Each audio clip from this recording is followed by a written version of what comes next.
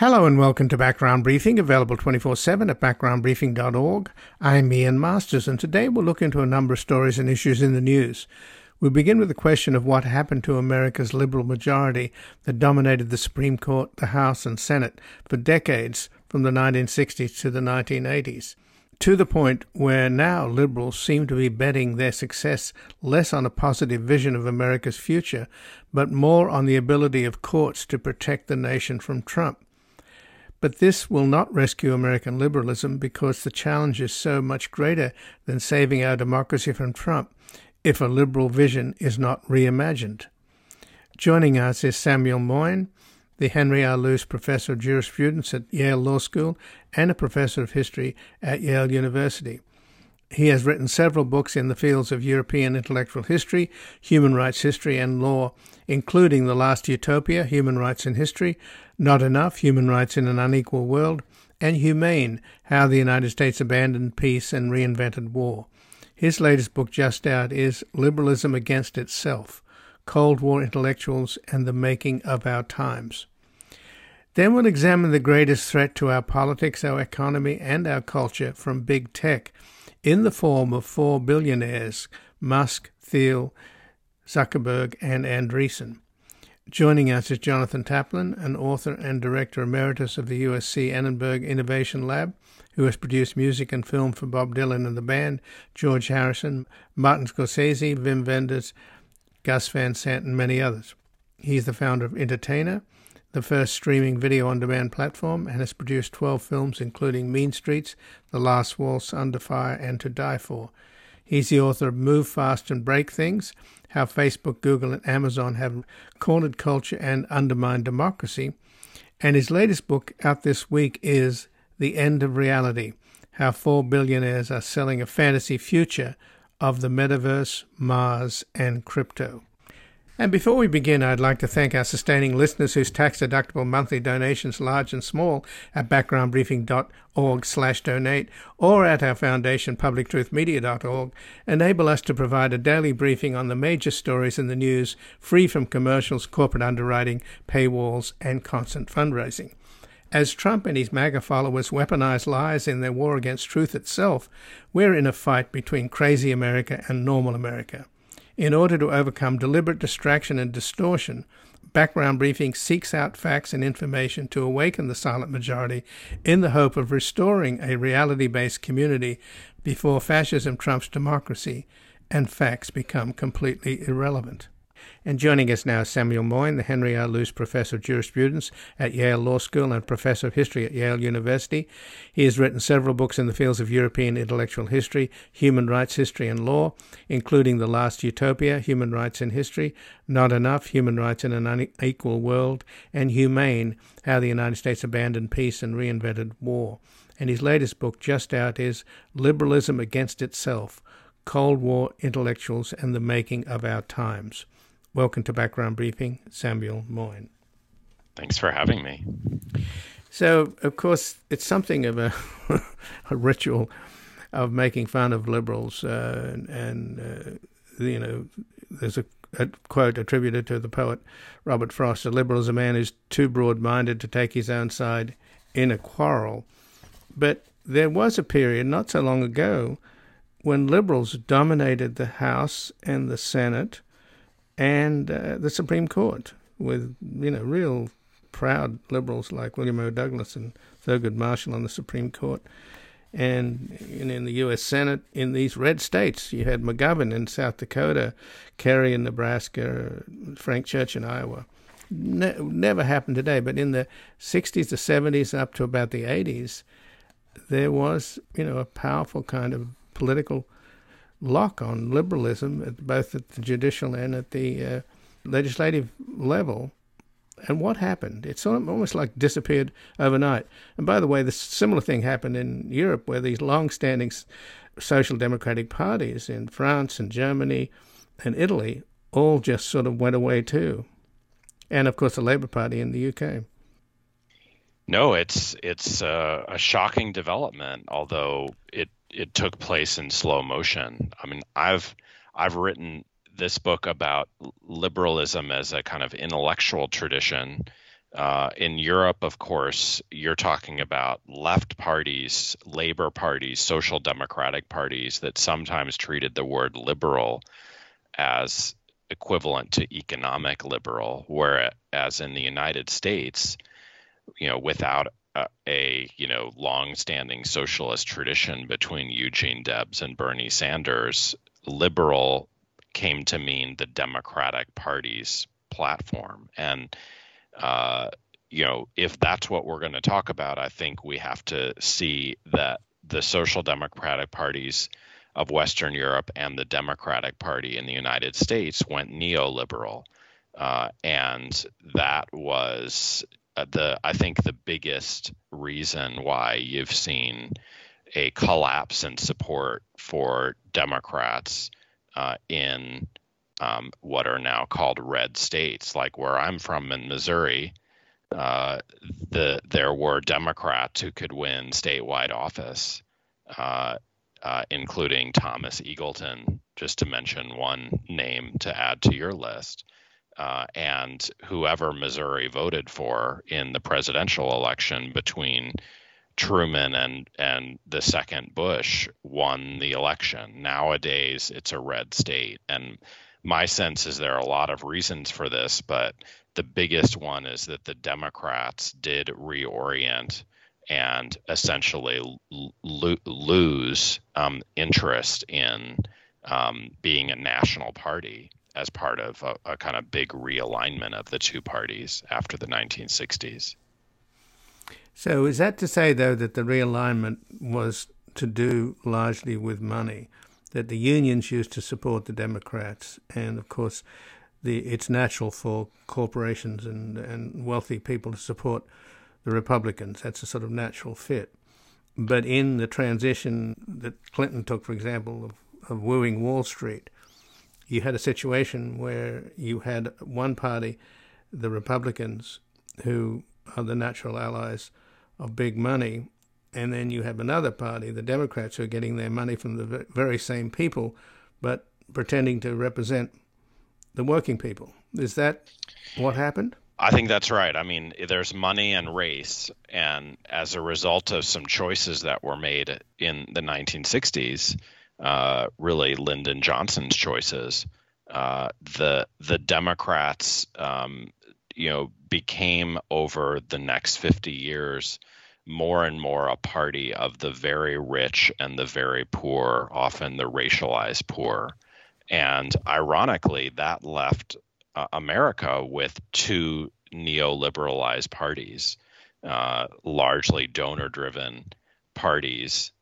They had different policies, but there was no longer what the Democrats had been, a middle and working class party, although, of course, the middle and working classes had to choose every 4 years and every election between these two parties, neither of which really acted to advance the interests of these middle and especially working classes. And I think it's outrageous because the Democrats have in effect ceded to the Republicans the opportunity to become a working class party. I think that's going to be very difficult for the Republicans, but obviously Donald Trump seized that opportunity by talking about the neoliberal trade deals, as Bernie Sanders had, that effectively increased class inequality in the United States to the detriment of the wages and global position too of the American middle and working class. And so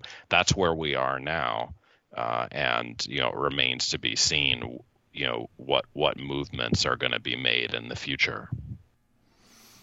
But when you talk about the Cold War liberals or Cold War intellectuals, in your title of your new book, Liberalism Against Itself, Cold War Intellectuals in the Making of Our Times, what seemed to have happened, at least the way that I look at the history, was that you had social democracy emerging out of World War II. You had the GI Bill, which was one of probably the greatest pieces of legislation in U.S. history in many ways. It created a kind of middle class. They had to transition from a war economy to a peacetime economy. And they put a lot of men into colleges who would otherwise have not gotten an education, and it helped build the American middle class. So you had that legacy pretty much on the left, and then the Russians fired off an atomic bomb and then later a hydrogen bomb, and the country went through this paranoid period where you had the McCarthy witch hunts, etc. And the Republicans made a comeback. They were pretty much, after the legacy of FDR, the Democrats controlled our politics, but the Republicans made a comeback in the 1950s based on paranoia, and they hoisted the canard that if you were progressive and liberal on domestic issues, you were therefore aiding and abetting the foreign Soviet enemy. And that seemed to have shrunk the left in this country enormously, and it led to the fact that the only thing that Democrats and Republicans agree on is to throw more money at the Pentagon, because the answer to the Cold War paranoia and witch hunt, the McCarthy witch hunts, was, we're just as anti-communist as you guys are, right? And we're going to spend just as much money on defense as you are. In fact, we'll spend more. I'm with you. I mean, I think sometimes in a kind of apologetic mode, it's said that the Democrats, never gave up, welfare dreams. The GI Bill, after all, was just for whites, and there was a lot of work to be done. And LBJ did,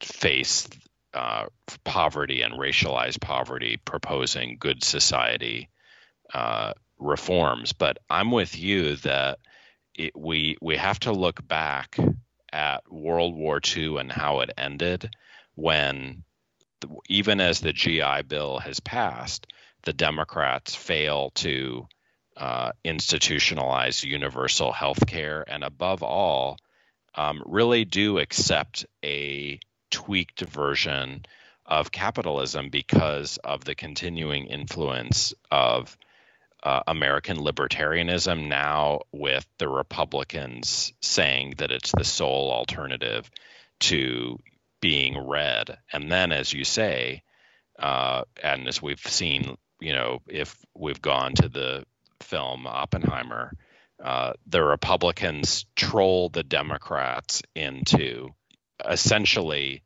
adopting this Cold War posture.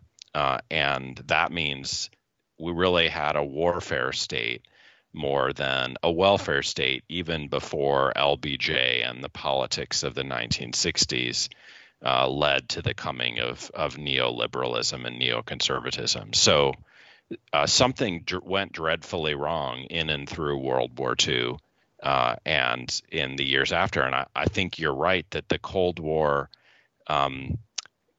choices of liberals in the United States made them kind of versions of the libertarian right in economics, and laid a fertile ground for the later Reagan Revolution, which has really defined the last 50 years before, Trump, I think, more than any other politician, challenged that, not in policy, but in rhetoric, and has succeeded in changing some argument in the Republican Party, as well as Joe Biden's, policies in office, although it doesn't seem as if voters are convinced that his economics are good enough.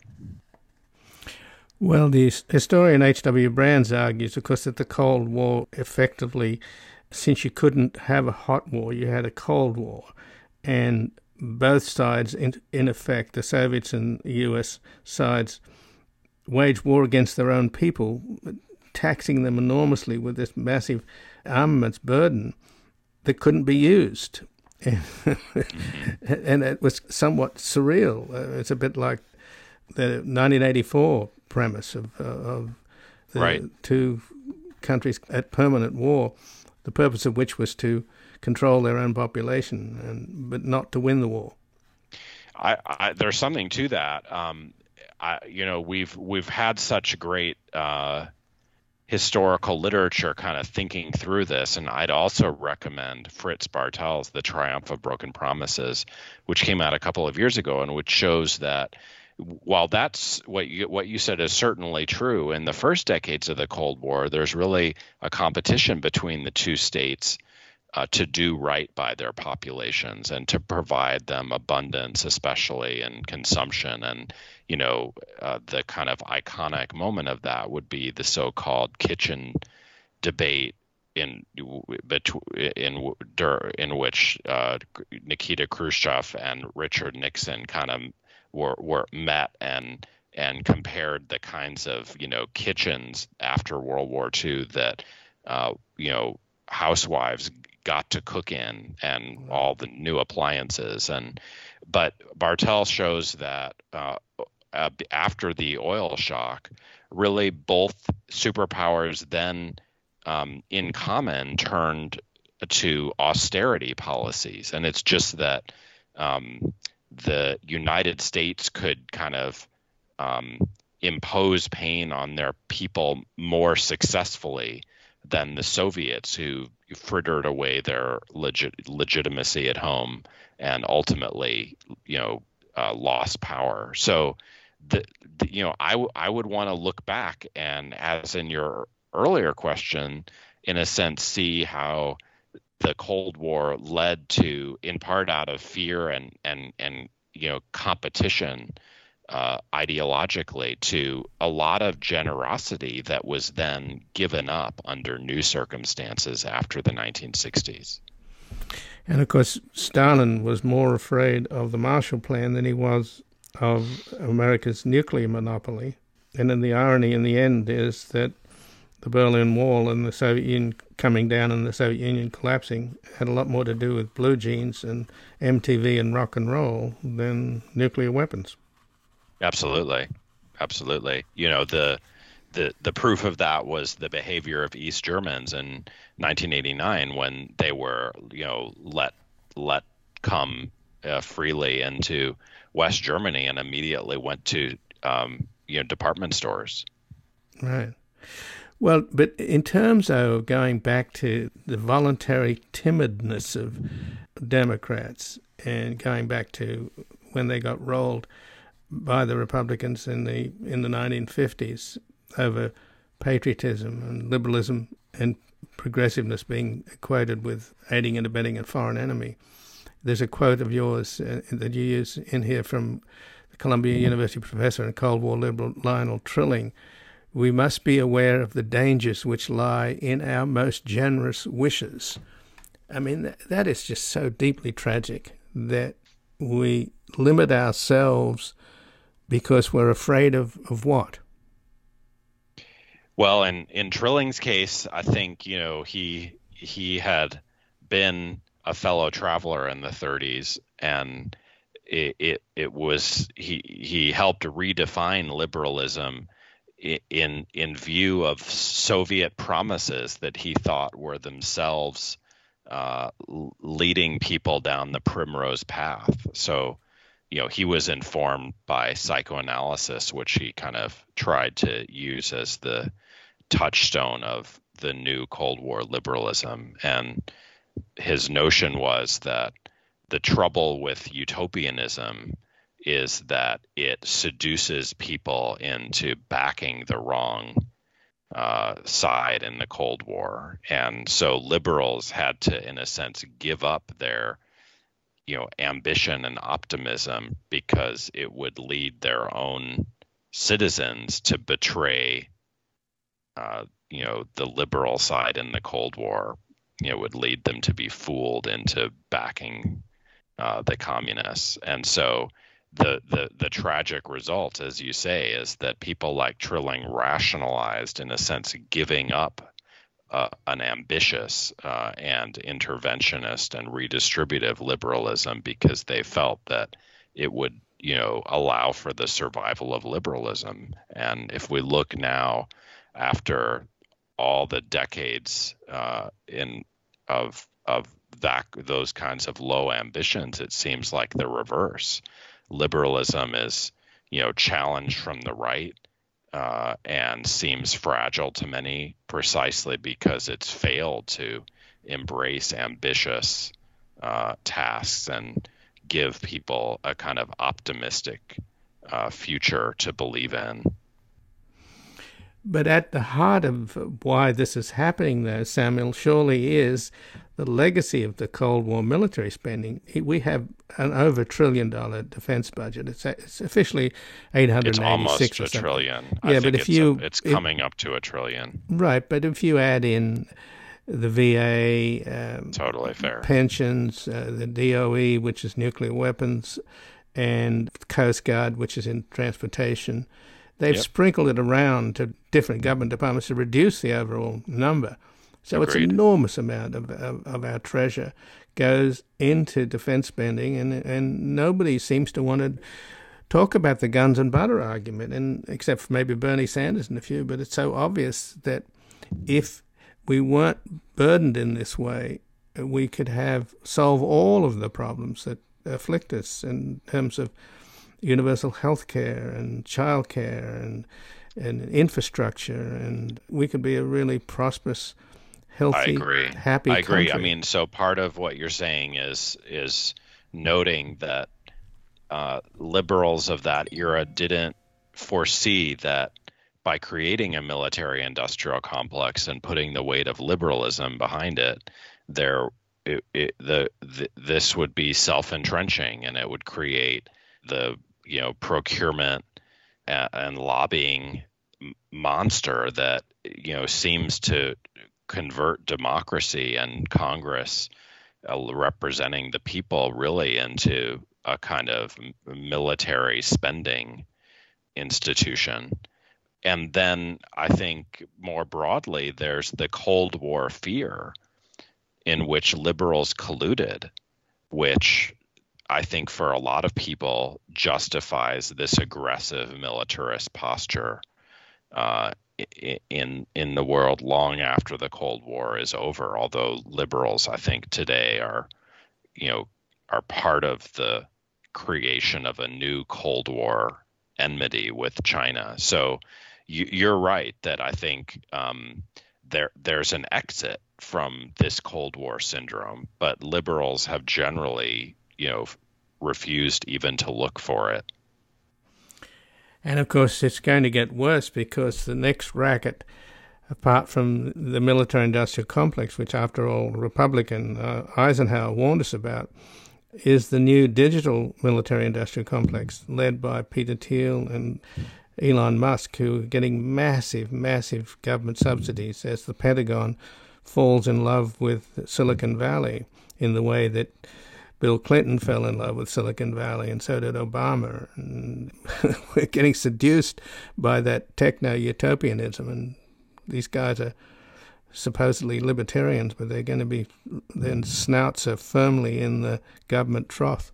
No, you're absolutely right, and I think they're, in spite of all the attempts to kind of bring home to Americans how our government really works in, collecting fewer and fewer taxes from rich people and then spending the still massive amounts of money it collects from ordinary people on guns, including guns for a stalemated Ukrainian war. We won't make progress. And I think, the point of shows like this is to just spread the word and try harder. I think there are signs of breakthrough under Obama and especially Trump. There was a slightly bigger coalition, left and right, for reining in American militarism, but it's still very early days for that project. Well, Samuel Moyn, I really appreciate you joining us. Thanks for having me. And again, I've been speaking with Samuel Moyn, who's the Henry R. Luce Professor of Jurisprudence at Yale Law School and a Professor of History at Yale University. He's written several books in the fields of European intellectual history, human rights history and law, including The Last Utopia, Human Rights in History, Not Enough, Human Rights in an Unequal World, and Humane, How the United States Abandoned Peace and Reinvented War. And his latest book just out is Liberalism Against Itself, Cold War intellectuals in the making of our times. We're going to take a brief station break and back examining the greatest threat to our politics, our economy, and our culture from big tech in the form of four billionaires, Musk, Thiel, Zuckerberg, and Andreessen. For them that must obey authority that they do not respect in any degree, who despise their jobs, their destiny, speak jealously of them that are free, do what they do just to be nothing more than something they invest in.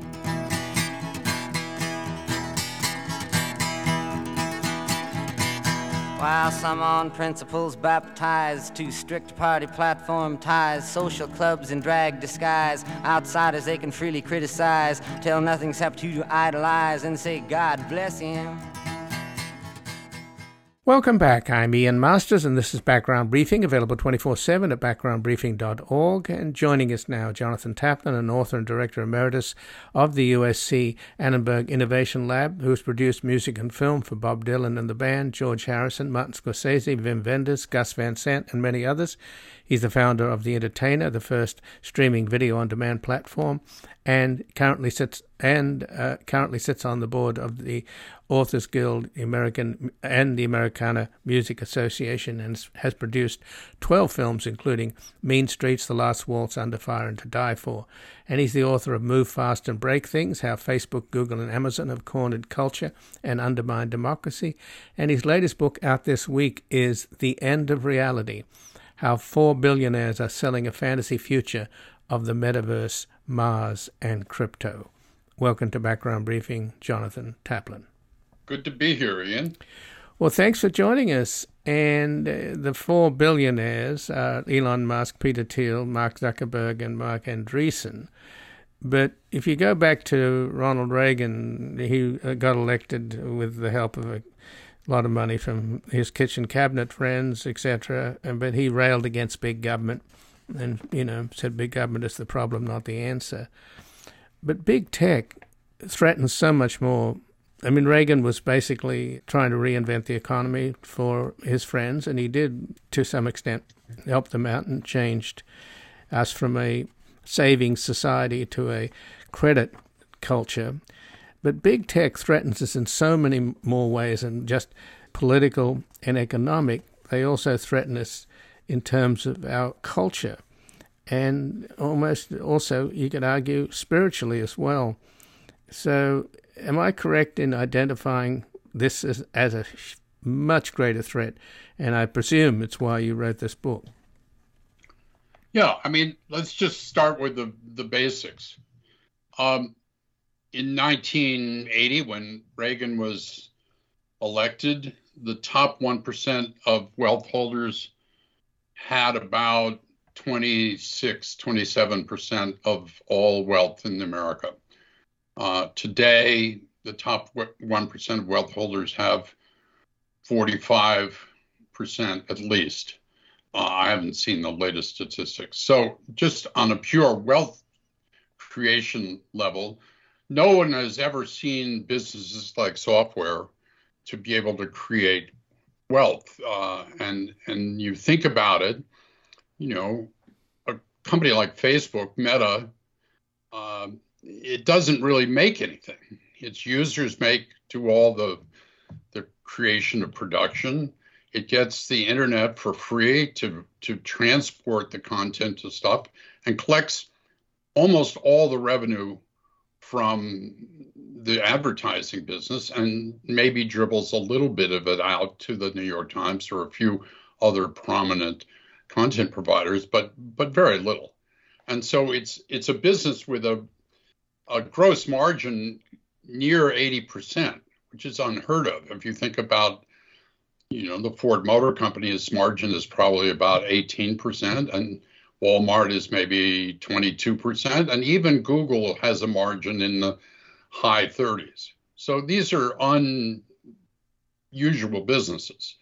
The other thing is that, unlike the people who were supporting Reagan in the 80s, these people have a very deep political view of the future.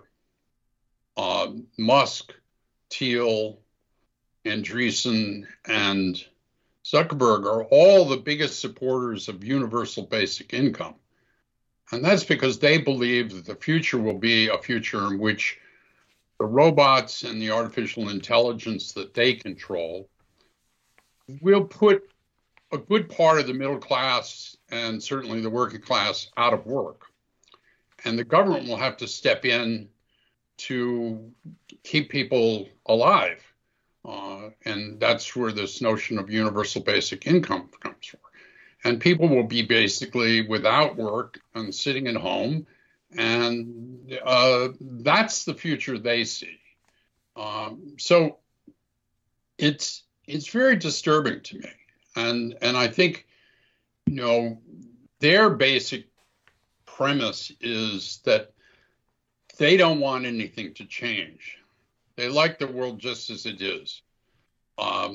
Chaos, gridlock is a feature, not a bug for them, because they don't want to be taxed anymore, and they don't want their businesses to be regulated. And as you and I have discussed many times in the past, the internet businesses, and especially the social networks, live under a safe harbor liability shield that is unlike any other business in the world. I mean, Rupert Murdoch had to pay $780 million to solve the lawsuit by a voting machine company against him. And yet there was far more lies and nonsense about that on Facebook or on Twitter. And they went scot-free. So, given this threat to humanity, in effect, that's posed by these techno-utopians who are selling this dystopian dream. I mean, you mentioned the safe harbor. That happened under Clinton. And Clinton and Obama were both seduced by Silicon Valley and by techno-utopianism. And I think Eric Schmidt of Google spent more time in the White House than any other single individual in terms of a lobbyist.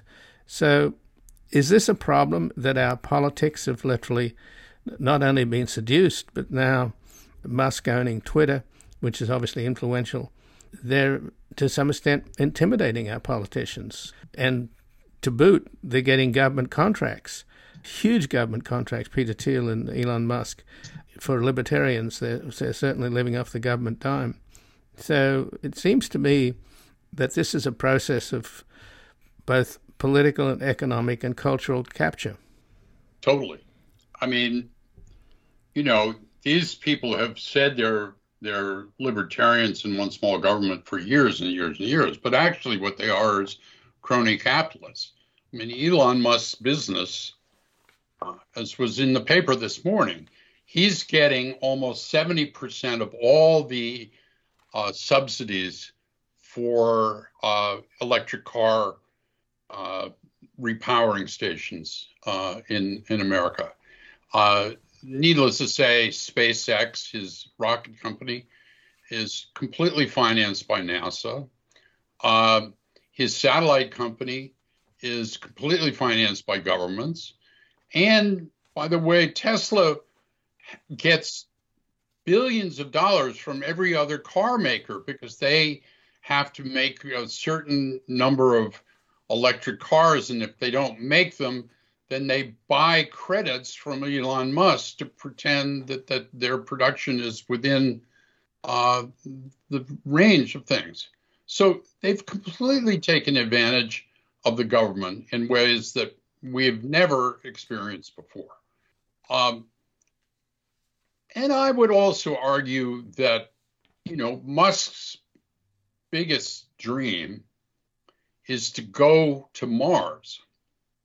So to just the first trip of humans to Mars would conservatively, and this is Musk's figures, would cost $10 trillion. $10 trillion.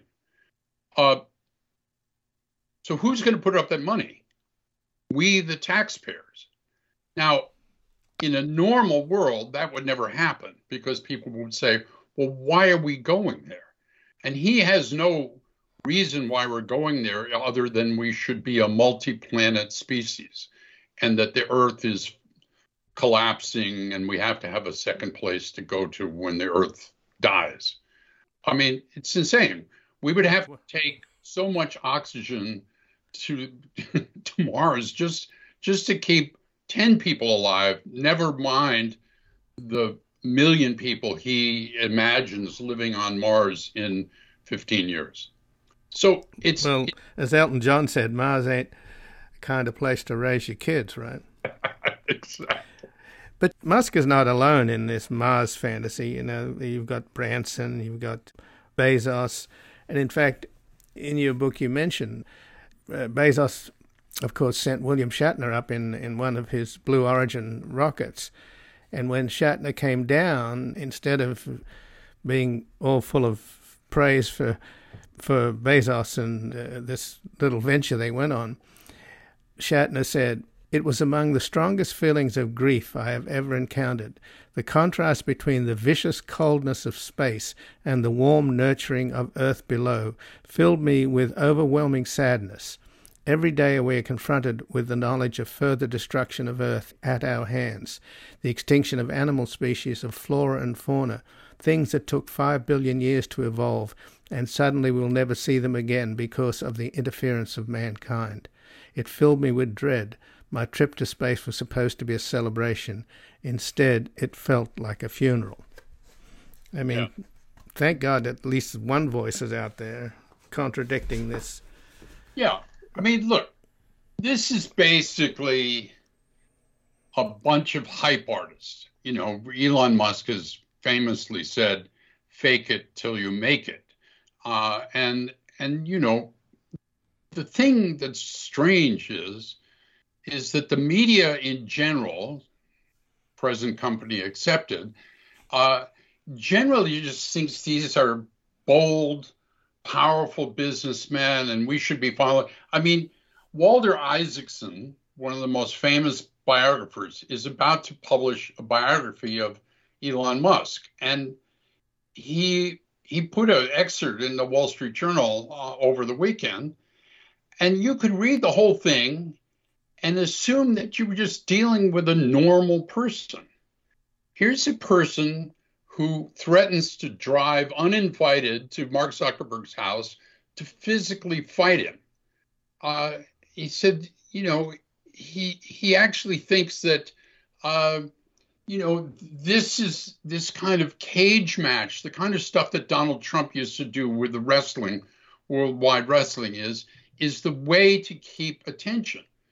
You know, I show in my book that the Tesla's stock never went anywhere in terms of rising for almost 8 years. And then Elon Musk got on Twitter, and within a year and a half, thanks to a huge number of bots that he bought, he got to about 100 million followers. And then he could hype Tesla stock or hype Dogecoin or hype SpaceX endlessly. So, I mean, I that's what I mean about the end of reality. I mean, here we are in a situation where a good percentage of the people in America still think that Trump won the election. How is that possible? Well, it's right. Because the networks controlled by Musk and Zuckerberg, with much investment from both Andreessen and Thiel, are where a large percentage of Americans get their news. And that news is complete nonsense. And look, it's about to get worse because AI will flood these networks with disinformation in the next election in a way unlike anything we've ever seen. You will have no idea where any of this content is coming from. And deep fakes are even more scary in a way. Right. I mean, a company yesterday released a deep fake application where anybody can make a deep fake. Wonderful. So your subtitle of your book, The End of Reality, How 4 Billionaires Are Selling a Fantasy Future of the Metaverse, Mars and Crypto. Jonathan Taplin, we talked about Mars and the absurdity of investing trillions to go to Mars, and how these people like Musk and Bezos seem to be obsessed with this idea. But the other one, crypto, I never understood from the very beginning how anybody could have fallen for crypto, because what's the sense of spending real money on fake money? Well, look, crypto is a classic libertarian pyramid scheme. People who got in at the beginning, that is Andreessen and Thiel and Musk did also, got their tokens incredibly cheap at the very start of the thing. And then, I don't know if you remember, but in the late fall of 2021, all of a sudden on every single football game, you began to see ads for all the big crypto exchange, Binance, FX, all of them, crypto.com. They started buying the naming rights to stadiums. They hired people like Matt Damon and Larry David and LeBron James and Steph Curry to shill for them. And this really peaked over the end of the football season, so up all the way into the Super Bowl. In fact, there were so many crypto ads on the 2022 Super Bowl that they called it the Crypto Bowl. So what happened? So crypto was at that point selling at about Bitcoin was selling at about 60,000 a coin. And these whales, as they were called, that is the big holders, which Professor Scott Calloway has said that about 2% of the accounts owned 90% of the $800 billion supply of Bitcoin. The whales started dumping their coins to the suckers. And by May, Bitcoin was down to $20,000 a coin. So all those people that bought in over the Super Bowl at 60,000 a coin had lost almost all their money by May. And of course, the people who were the whales had made out like bandits. I mean, it's insane. There was a letter to Congress from a bunch of very smart cryptographers that basically said all of the problems, and this is right after the Great Fall, and they said all these problems are the inevitable outcome of a technology that is not built for purpose and will remain forever unsuitable as a foundation for a large-scale economic activity. Total pyramid scheme. Well, the other scam is happening now. We talked about these guys being libertarians, but have their snout in the federal trough and they're scooping up trillions. They're at the cutting edge. These same billionaires, Andreessen, Musk, Thiel, I guess to a lesser extent Zuckerberg, they're in on the new digital military-industrial complex. And Musk owns SpaceX outright. He holds the fate of Ukraine in his hands because of Starlink. He's also buddies with Putin, and I think Thiel and company seem to be very sympathetic to Putin.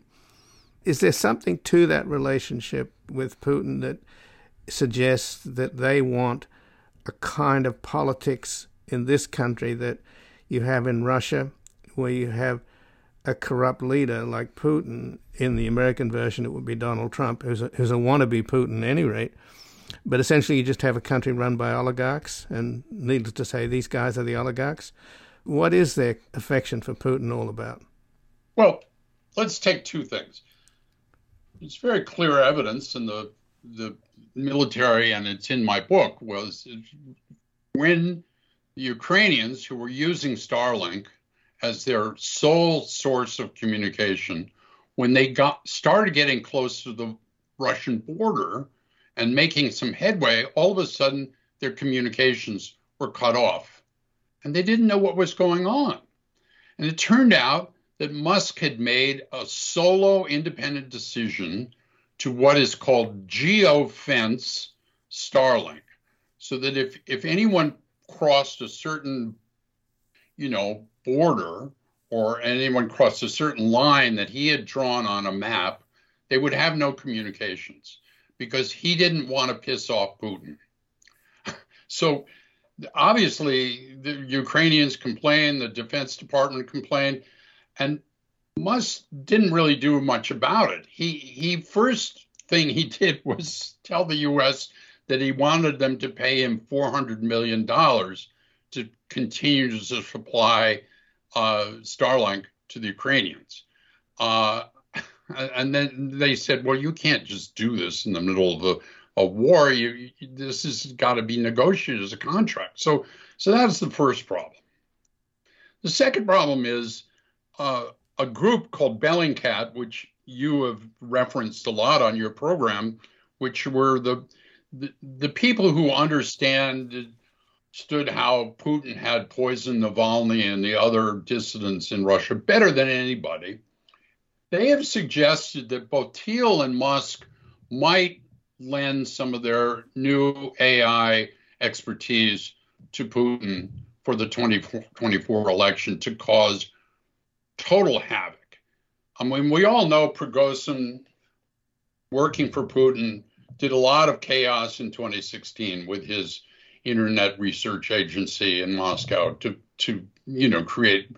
But that was material that had to be created by real humans sitting in a room, making up posts and posting them on Facebook and Twitter. Now you've got a situation where not only can you put a post, but then you can apply AI and get 100,000 bots to amplify something. And so it seems to be everywhere. And you have no idea how it happened. So, I mean, I'm very worried. I mean, look, Musk and Thiel have made it very clear they would like to have a change of regime. They don't like Biden at all. They don't like the fact that Biden is making a lot of moves in the antitrust field, and they see themselves all in the kind of focus of Lena Khan and the Federal Trade Commission. And so they want to get rid of him. So, Jonathan Taplin, again, the author of The End of Reality, How 4 Billionaires Are Selling a Fantasy Future of the Metaverse, Mars, and Crypto. Let's talk about transhumanism, the idea that somehow humans can be fused with machines. Transhumanism, I just quote from your book, transhumanism envisions a future in which artificial intelligence and robots, ruled by the technocrats, will do most of the work, and a significant portion of the population will sit at home living a fantasy life in the metaverse, in Zuckerberg's metaverse, subsisting on government-paid crypto universal basic income, which will cover their broadband bill and their Metacoin micropayments for all the concerts and clubs that they'll attend virtually. Anyone who thinks that this kind of dystopian fantasy should visit Amazon's research and development facility to see the future of whole warehouses operated by 5 humans and 5,000 robots.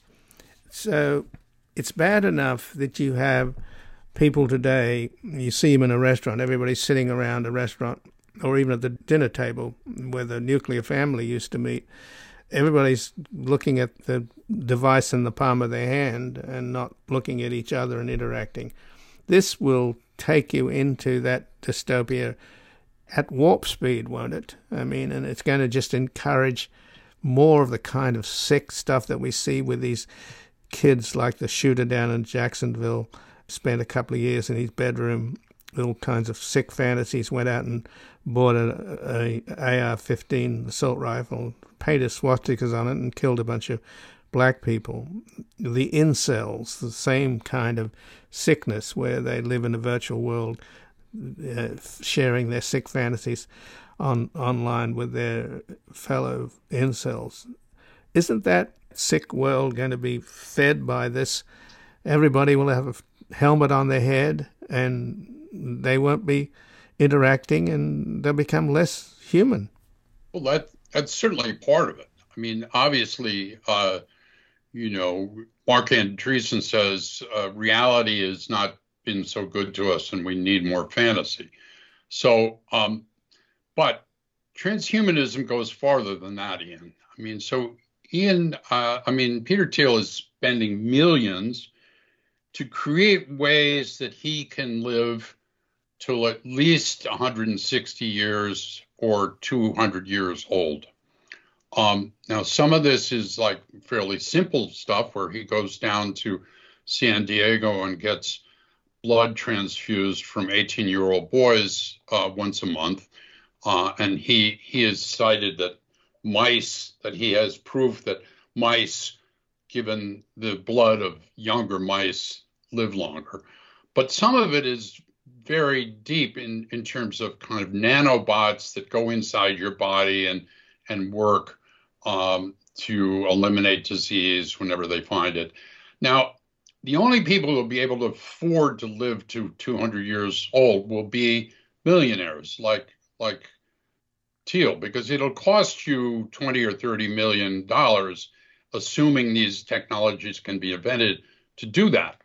But there's another part of this transhumanism, which is this notion of the singularity, in which, basically Ray Kurzweil, who's the CTO at Google, believes that essentially there will come a point within the next 10 years where AI will be smarter than humans and will be the dominant species on Earth.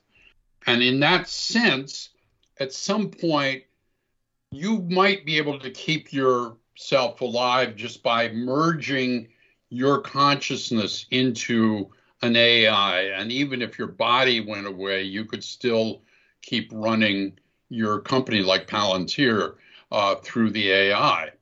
I know this sounds insane, but these people are spending billions to make this a reality. And I think on some deep level, they're interested in replacing nature with machines. And that to me is the ultimate fight that we all have to kind of say, is that what we really want? Because, at some deep level, I believe that we have to kind of fight against this. I mean, Kurzweil was asked, did he believe in God? And he said, not yet. So he's assuming that he or, Elon Musk will be a god by 2045. And in that sense, this is also for our town a real situation. For instance, why are these strikes going on in Hollywood right now? I don't believe it's the economic issues of how much a writer will get paid for a screenplay. I believe it's the issues around artificial intelligence. Oh, it is. I've been on the strike and on the picket lines, and most of the placards we hold up are about AI. Because, look, Marvel would like very much to be able to put all the screenplays that have ever been written for Marvel movies into a generative AI machine, and then have someone who will not be called a screenwriter. He'll be called a prompt writer, and he will write basically a 3 or 4 paragraph set of instructions for the AI. Okay, the Hulk meets Captain America in Iceland, and then this girl, give them a few screen directions. And in a day, the AI will spit out a screenplay. Now, that screenplay will probably be as banal as the attempted T.S. Eliot poems that AI generate on a regular level, But what they will do is now there will be a lot of screenwriters obviously unemployed, and so they will offer $10,000 a week from some good screenwriter to take the AI generated screenplay and make it into something that's a little more human. And maybe they'll employ him for 3 weeks. So instead of the $500,000 that a decent screenwriter can get for a Marvel screenplay, they'll get $30,000. And for Marvel, it'll be great because they'll be able to put a human's name on it. Because as you noticed last week, the courts ruled that you cannot copyright something that is purely made by a machine. So that, of course, is a big problem for the studios in this notion.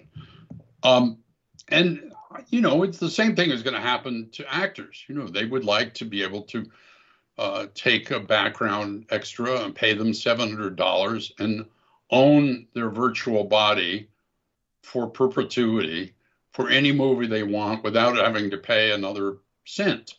And they will virtually clothe them and virtually give them a different haircut and whatever. And it's just going on. I mean,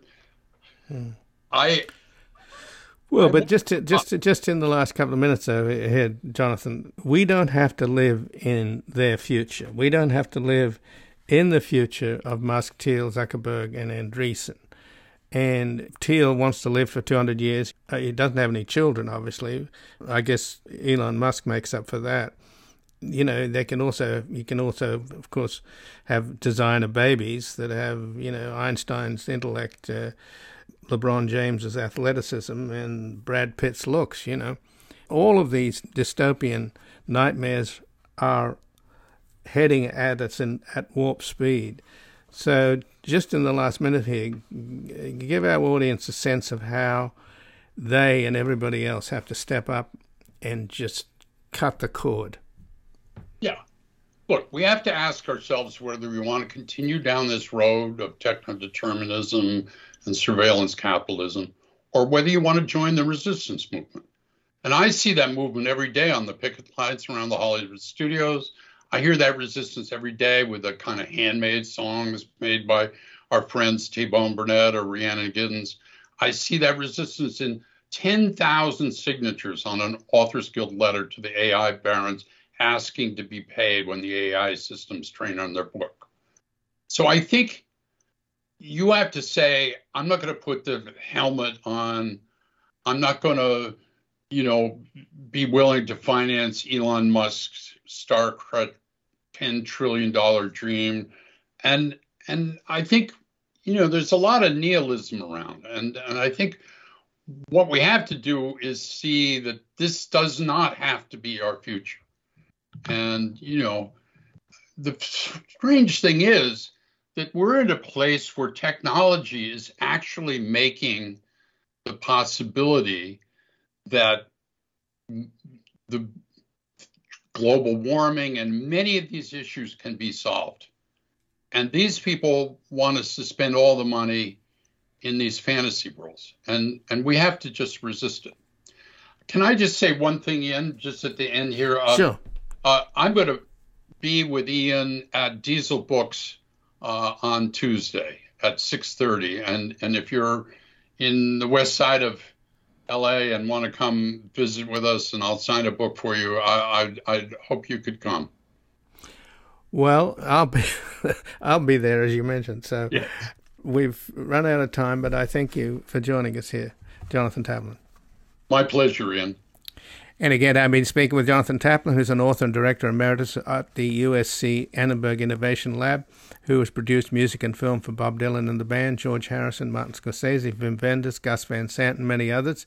He's the founder of The Entertainer, the first streaming video-on-demand platform, and he currently sits on the boards of the Authors Guild and the Americana Music Association, and has produced 12 films, including Mean Streets, The Last Waltz, Under Fire, and To Die For, and is the author of Move Fast and Break Things, How Facebook, Google, and Amazon Have Cornered Culture and Undermined Democracy.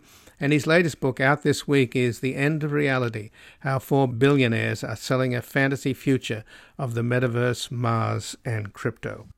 This has been Background Briefing. I'm Ian Masters, and I'd like to thank producer Graham Fitzgibbon and assistant producer Evan Green.